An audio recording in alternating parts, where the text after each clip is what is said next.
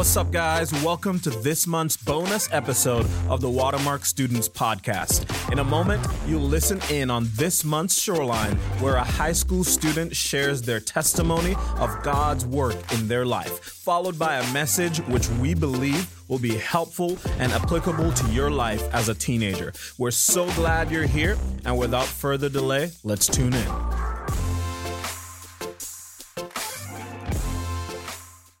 Hey y'all, my name is Cambelle Hawkins, and I'm currently a junior at J.J. Pierce High School. I have a new life in Christ, and I'm recovering from pride, people-pleasing, disordered eating, and comparison. I've had the privilege of growing up in the church where I learned about God and his everlasting love for me from a very young age. I attended summer camp at the age of 9, where I heard and understood the gospel and accepted Christ as my Savior. Yet even after doing so, I didn't fully understand what it meant to have a relationship with God, and the things I read in God's word became only head knowledge. Going to church on Sunday mornings and knowing all of the answers during small group made me feel superior in my faith and better than the people around me. I let my pride rule over me and was living my life only for myself and the approval of others. For years, I set myself to a higher standard to be the perfect daughter, sister, and friend, but what I was doing was in no way to glorify the Lord. As I entered middle school, my mind was consumed with thoughts around what clothes I was wearing, what I looked like, and how much I weighed. In March of 2020, around the time that COVID hit, I found myself spending most of my time scrolling on social media, where I continued to silently battle the thoughts of what my body looked like to others. Eventually, I let these things take over my heart, and I started to develop an eating disorder in hopes of changing the ways I looked, which I thought would then give me the affirmation and approval I so deeply desired from others. I knew what I was doing probably wasn't the best for me, but I didn't care. I slowly started to forget everything I had been taught about God growing up and allowed my flesh to grow stronger. Through all of this, I continued to wear a mask, acting like I have devoted my heart fully to Christ. At the time, I didn't really think about God, and even when I did, it was to question him and why he made me the way that he did. The question I kept asking was, if God loves me and wants the best for me, why would he give me a body he knew I wouldn't like? I continued to silently battle the thoughts of my worth being based on how I thought others might perceive me based on my outward appearance until February of 2021, when some of my friends and I took a trip to visit one of our old small group leaders. We decided to read some question cards at our last breakfast together, the last one, which I will never forget, in which it read, "What is one secret you've been keeping that you haven't told anyone?" After long silence, all of my friends were willing to take a step of vulnerability and share something they felt convicted by. I remember the stubbornness from my own heart refusing to share, but it was at that moment when I felt the Lord tugging on my heart to confess the sin I'd been trying so hard to hide. After confessing my sin of an eating disorder and struggles of body image to my friends and small group leaders, I felt the biggest weight taken off my shoulders. We cried together, knowing of the growth and the freedom that was to come out of this together. As it said in 1 Corinthians 6:19 through 20, God's word reminds us that our bodies are a temple. For a long period of time, I didn't think my actions of disordered eating were sinful because it was justified through my opinion and feelings. But after bringing it to the light, I was able to see the truth behind it, being that my body is not my own. It is something given by Christ to steward for his glory, not my own. Looking back at this sin I once struggled with, I can see Christ's abundant faithfulness in the various ways the Lord has worked in my life. I was able to talk to my parents about my struggles with body image. I now have truthful relationships with my friends and family and community around me that I've been able to connect with peers who have once struggled with the same thing I did. Truthfully, there are still hard days where I found myself doubting the Lord's power or what his overall plan is for me. Although I have spent a lot of my life striving to please others, I found how to live my life only for Christ and to rely on him during trials and seek his word to gain a new perspective on the sin and how to battle it. Colossians 3:23 through 24 says, "Whatever you do, work heartily as for the Lord and not for men, knowing that from the Lord you will receive the inheritance as your reward." You are serving the Lord Christ. Wanting the approval of others isn't always sinful or of bad intent, but it is who you are hoping to please that matters. Anytime I find myself in a situation where I'm wavering in my faithfulness to seek God's approval overall, I try to find ways to remind myself that my worth is in Christ alone, and my identity must not be rooted in the things of this world. Things like success in sports, good grades, or what I look like on the outside are all fleeting and will only give me temporary happiness. God is our only source of true joy that everyone is capable of finding, no matter how far gone you think you might be. God has recently been teaching me what it looks like to trust in Him through all things. Being a Christian doesn't always mean that everything will be easy, as we will still go through trials, but by allowing Christ to have full control over my life, I can live every day walking in the love and grace that the Lord offers. If you relate to any part of my story, I want to leave you with the reminder that no matter where you are in your faith, there's freedom in all things. As Galatians 5:1 says, it is for freedom that Christ has set us free. Stand firm then and do not let yourselves be burdened again by a yoke of slavery. Whether you're currently dead in your sins and are longing for something more, or living your life devoted to Him fully, know that God provides true joy that no worldly thing can ever offer, as well as His mercy and freedom, and that is something that we're able to rejoice in. Thank you for listening to my story. Amen. You may take a seat. I am so glad that we're here tonight to get to learn from God's Word together. So I want to invite you to grab your Bible, grab your journal, and let's get ready to learn together. We have been walking through a series this school year called See You at the Shoreline, where we've been observing miracles and encounters with Jesus when He was here on this earth near the shoreline. Oftentimes He would perform miracles or He would meet with people and truly transform their lives near the shoreline, which is part of the reason why our ministry is called Shoreline, because we want to come to the shoreline to learn from Jesus and to meet with Him. And so tonight, to set up where we're going, I want to tell you a story of an epic fail that I experienced when I was in my junior year in college. I was a religious ed and elementary education major, and so I had a semester where I was going to be a student teacher of a fourth grade class. I went to a Baptist church in St. Thomas in the Virgin Islands where I went to college, and there was a Christian school attached to the church. And so I was the fourth grade teacher in the spring of 2008.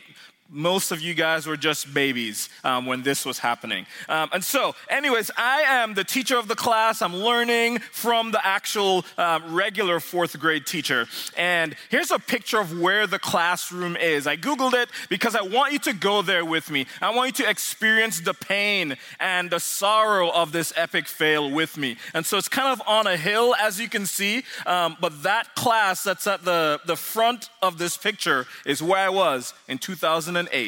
And one of the students in the class, I think, if I remember correctly, I've tried to block it out, that her name was Kezia. And Kezia comes up to me and she says, Mr. Jermaine, I want to go to the bathroom.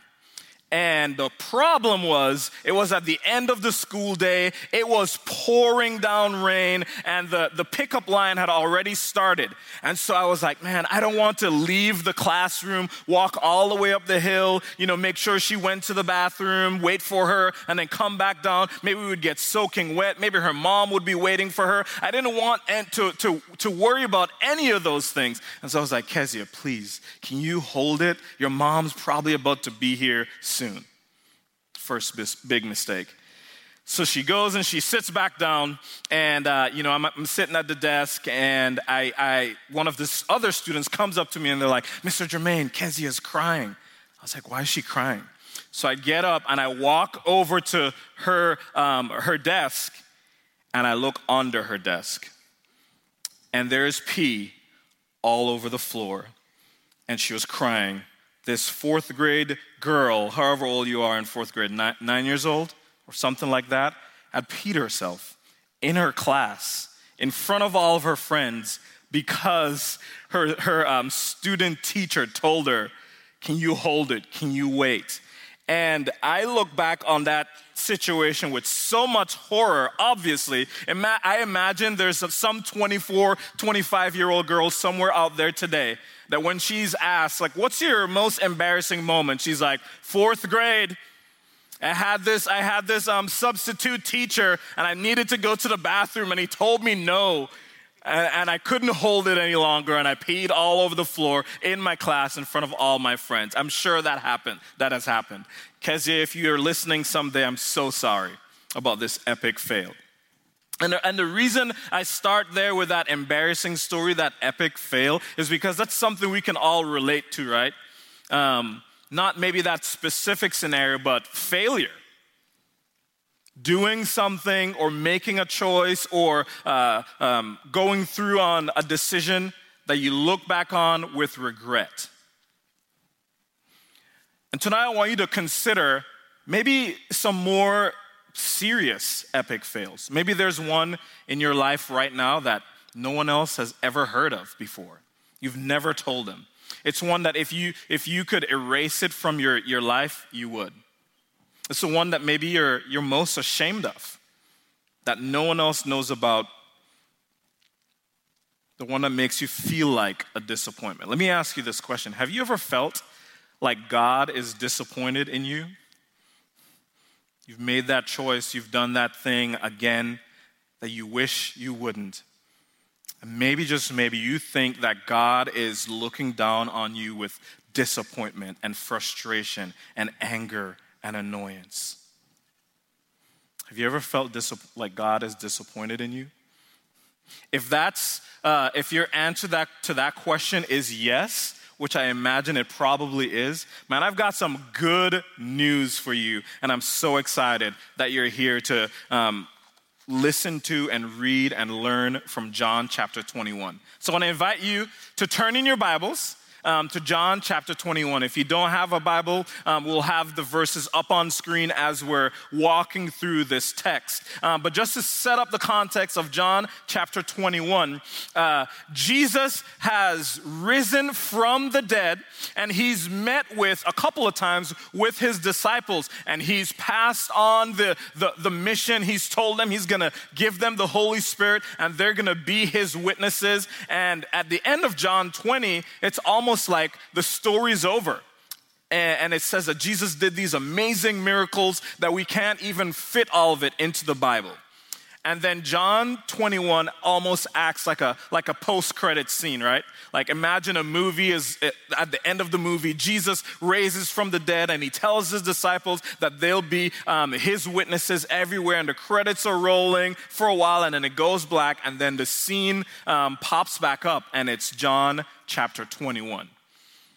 And what we're gonna see in this chapter is this big idea that because of Jesus, failure isn't the final word.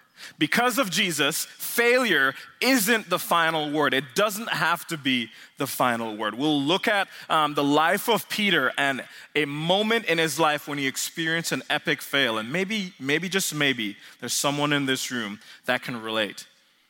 Maybe you failed just today or this last weekend at that party, with that group of friends, by yourself, with your girlfriend or with your boyfriend or whatever it might be.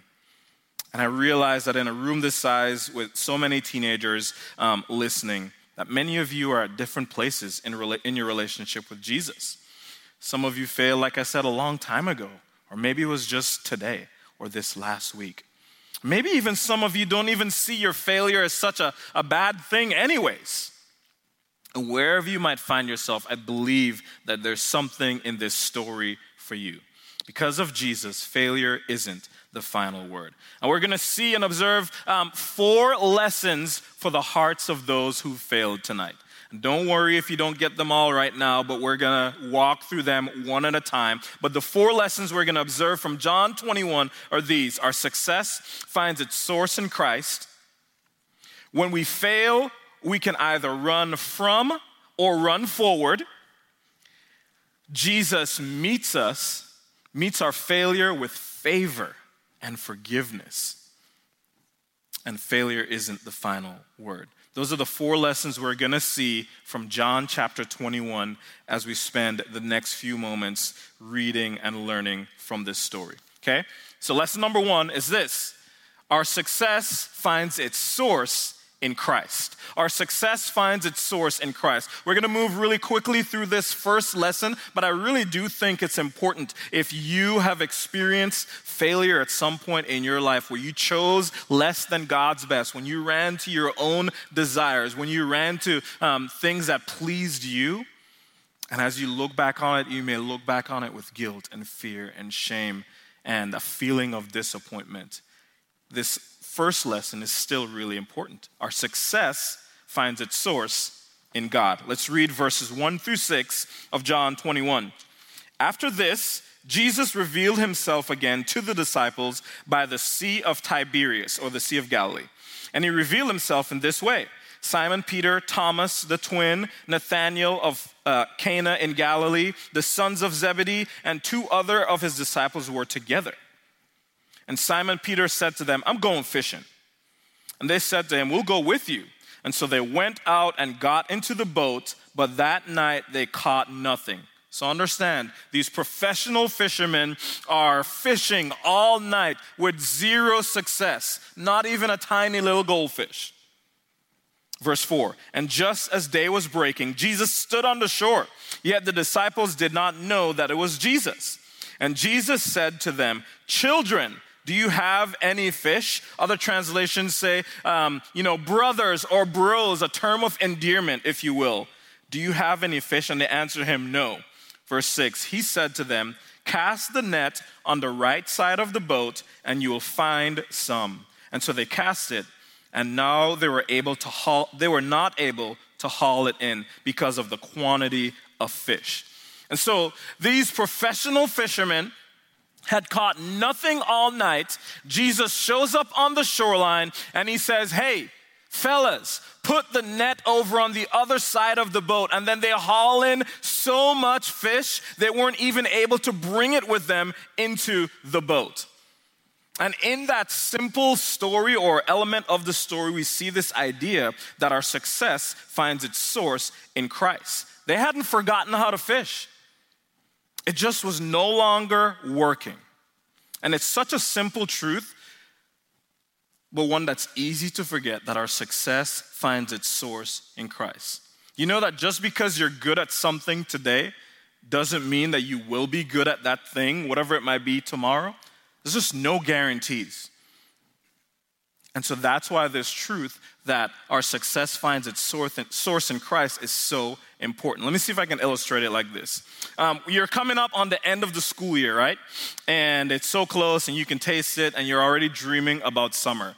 For me, I wonder if this happened to you. When I was in high school and I was nearing the end of the school year, let's say in math class, by the end of the school year, I felt like I had gotten a good grasp of all of the topics. So imagine you've learned, geometry and trigonometry and calculus and whatever else, and you feel like you've gotten a hold of it by the end of the school year.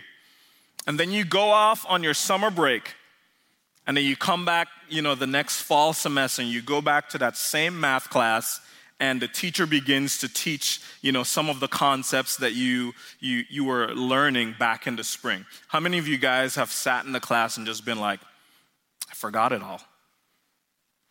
I know you have. You're like, what is this? I cannot remember it. I was so good at this at one point, but because I spent 3 months not even thinking about it, when I came back, all of the skill and ability was gone. And I use that illustration to encourage you to think about the fact that whatever you're good at, whether that be academics or athletics or the way that you communicate or the way that you rally friends or the way that you contribute in your friend group or whatever it might be, whatever the skill, the talent, the ability, the gift that you have, it is really important to understand that our success finds its source in God. It's so easy.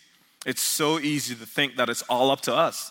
And it's so easy to think that we've earned it because we've worked hard or we've practiced or we've gotten tutored or we've fill in the blank.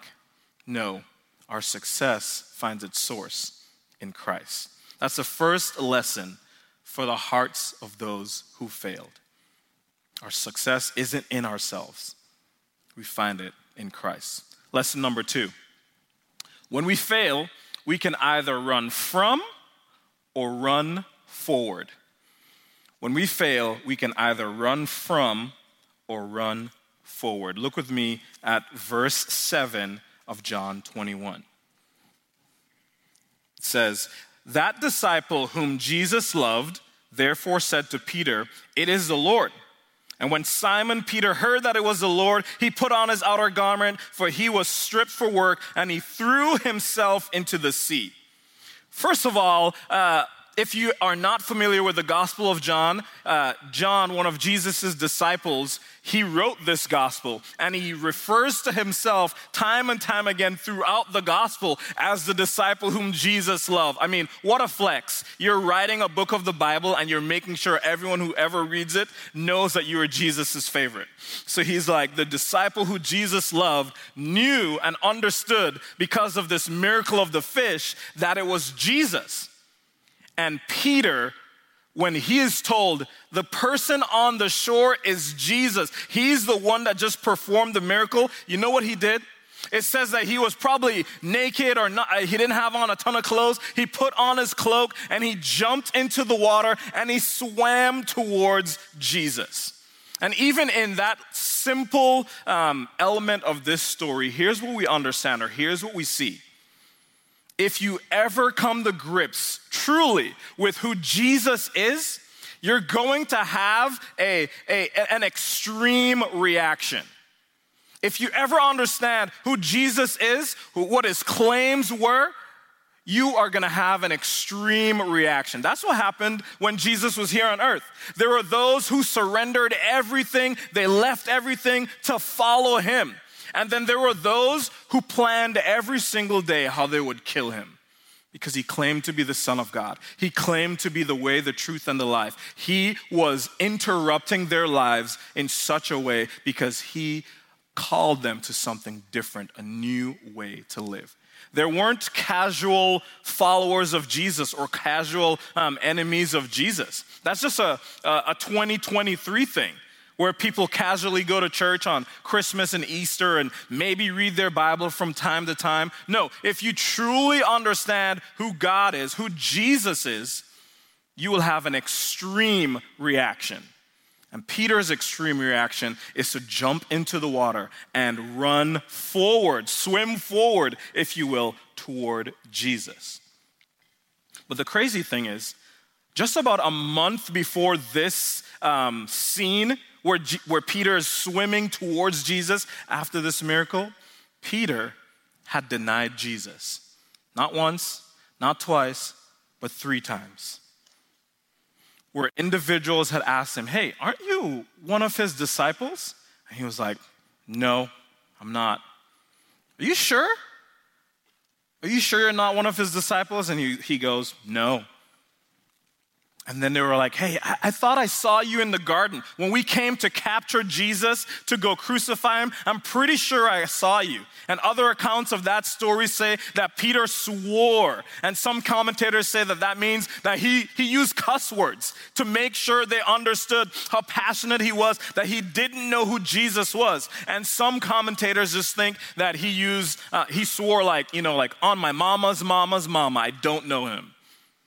And so Peter, just a month before this moment, had denied Jesus over and over again. So how did he get to this moment where he knew Jesus was on the shore and he did everything he could to get to him?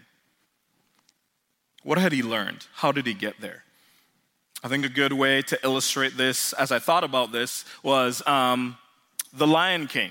I know it's a sharp right turn. How many of you guys have ever seen the animated version? Came out in 1994, the best one. Yeah, there you go.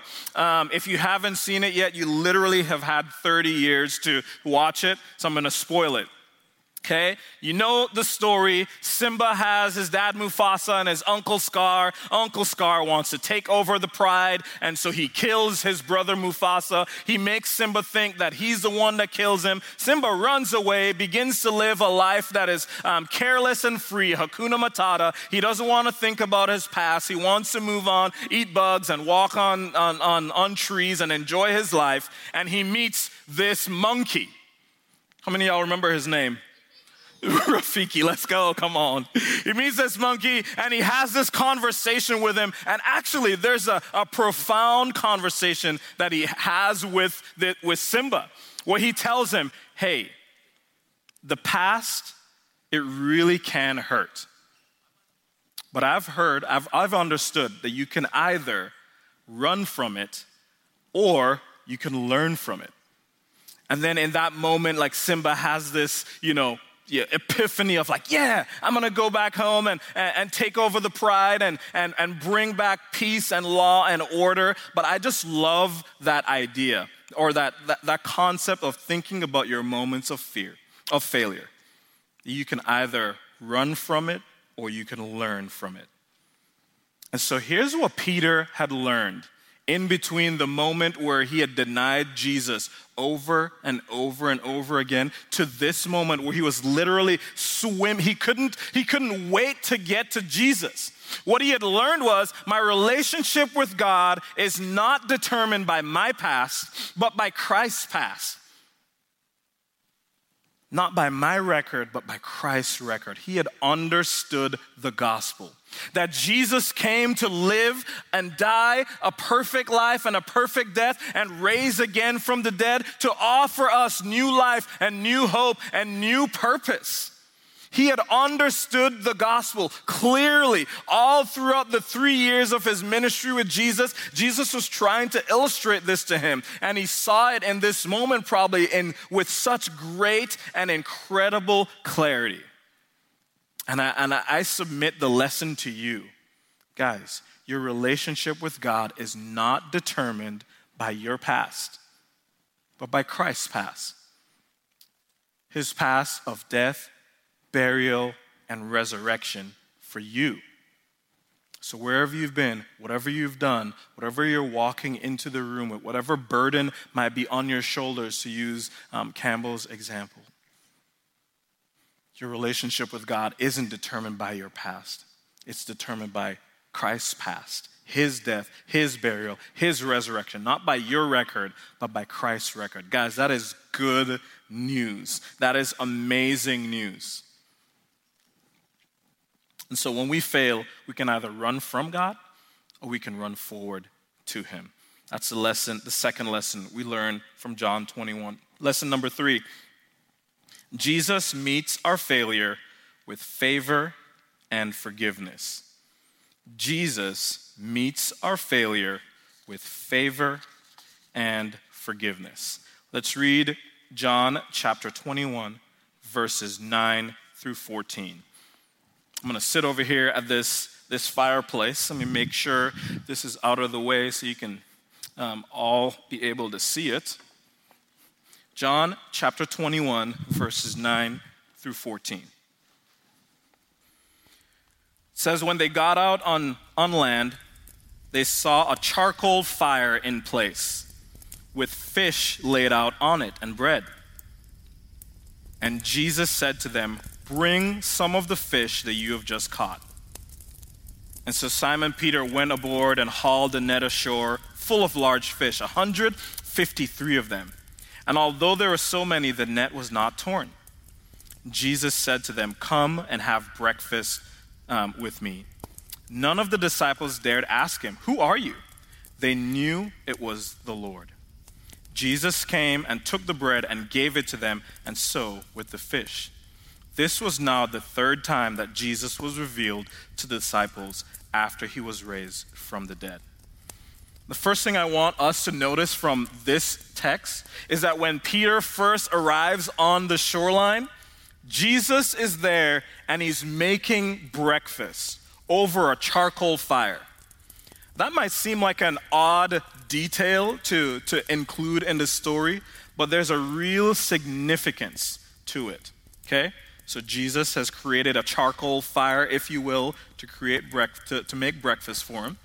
And the reason why this is so significant is because if you look back in the story, specifically at John chapter 18, verse 18, we see another charcoal fire. In John 18:18, here's what we read.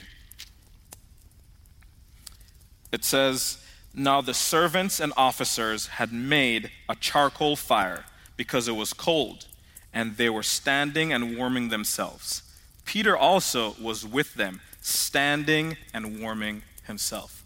And so at that first charcoal fire, that was when the people around looked at him and they were like, hey, aren't you a follower of Jesus? And he was like, nah, I'm not. Wait, are you sure you're not a follower of Jesus? Sure aren't. Wait, we saw you in the garden. You're definitely one of his followers. And he's like, on mamas, I'm not. So at that first charcoal fire, Peter denied Jesus 3 times. And so without even bringing up that instance, Jesus confronts Peter with that past rejection and failure, right? And he does it in such a humble and gentle way. He never brings it up. He never meets Peter with scolding. He doesn't go, how could you? Why did you reject me? Why did you deny me? You promised that you would never forsake me. You said that if all the other disciples forsook me, that you would never do it. Jesus didn't do that. He created a fire and he made him breakfast. Guys, that is just such an incredible picture that I hope you get. That what Jesus was teaching Peter there is that no matter your failure, Jesus offers a fresh start.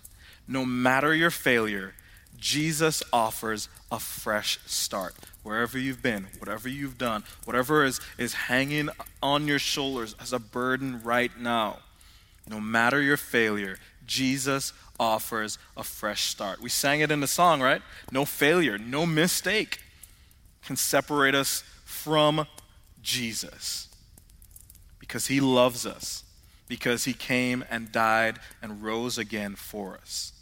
So, here's a question I have for you as we sit around the fire.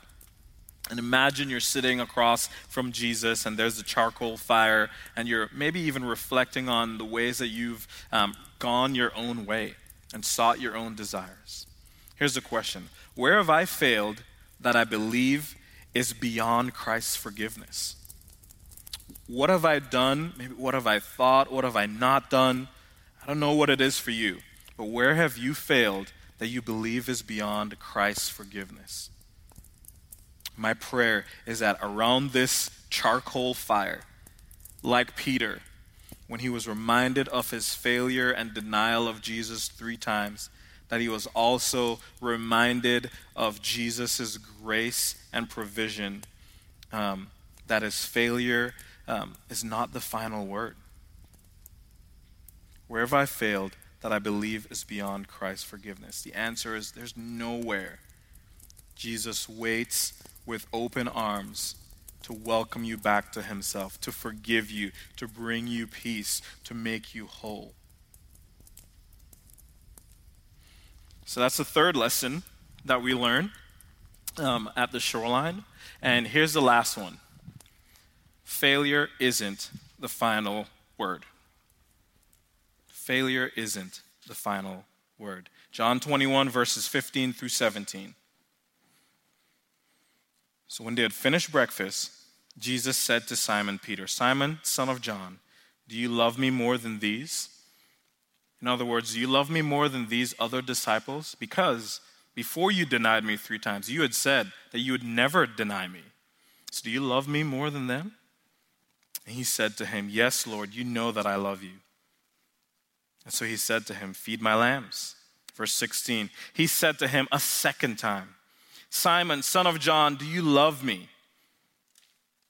And he said to him, yes, Lord, you know that I love you. And he said to him, tend my sheep. And then he said to him a third time, Simon, son of John, do you love me? Peter was grieved because he had said to him the third time, do you love me? And he said to him, you know, Lord, you know everything. You know that I love you. And so Jesus said to him, feed my sheep. And so just as Peter had denied Jesus 3 times, Jesus asked him a question of healing, a question of restoration, a question that maybe he is asking you right now. Do you love me? Do you love me? You see, the most important question any of us can answer is, do I love Jesus? Failure doesn't have the final word. It isn't the final word for those who have entrusted their lives to Jesus, who love him, who want to know him, who want to follow him, who want to surrender their lives to him. And so we see in the three askings of the question, Jesus says, do you love me? Peter says, yes. And Jesus gives him a purpose, a new purpose. And so Jesus didn't want Peter to be defined by his past failure. And he does not want you to be defined by any failure in your life. He wants you to be defined by his sacrifice on your behalf. Jesus wants you to be defined by his sacrifice, his death, burial, and resurrection. He wants to give you peace, and he wants to give you hope, and he wants to give you a new purpose, and he wants to give you joy. And the question, the most important question for any of us to answer every single day is, man, do I love Jesus? No, really. Like, do I love him?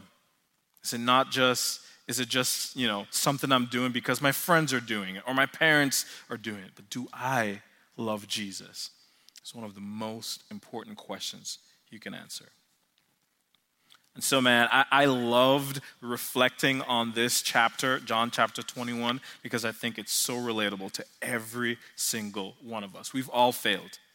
But because of Jesus, failure isn't the final word. It doesn't have to be the final word. And so I pray that tonight, someone would be free from the shame and the guilt and the pain and the heaviness and the weight and the burden that comes with feeling like you failed, feeling like you've disappointed God, because he waits for you with open arms because of the work of Jesus on the cross for you.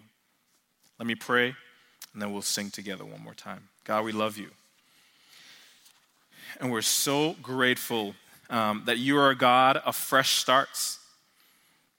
And that regardless of the times that we repeatedly fail you and run from you and seek our own desires, that you're right there on the shore, so to speak.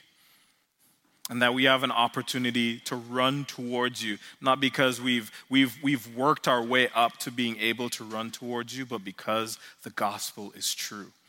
Because you sent your son Jesus to live, die, and raise again from the dead. God, I pray that every single person in this room will be reminded of that fact as we sing it out here in just a few moments, that no failure and no mistake that we make can separate us from you. God, I pray that these students would just be reminded and refreshed by that fact, that there's hope for those who failed, and there's hope in relationship with you. In Jesus' name, amen.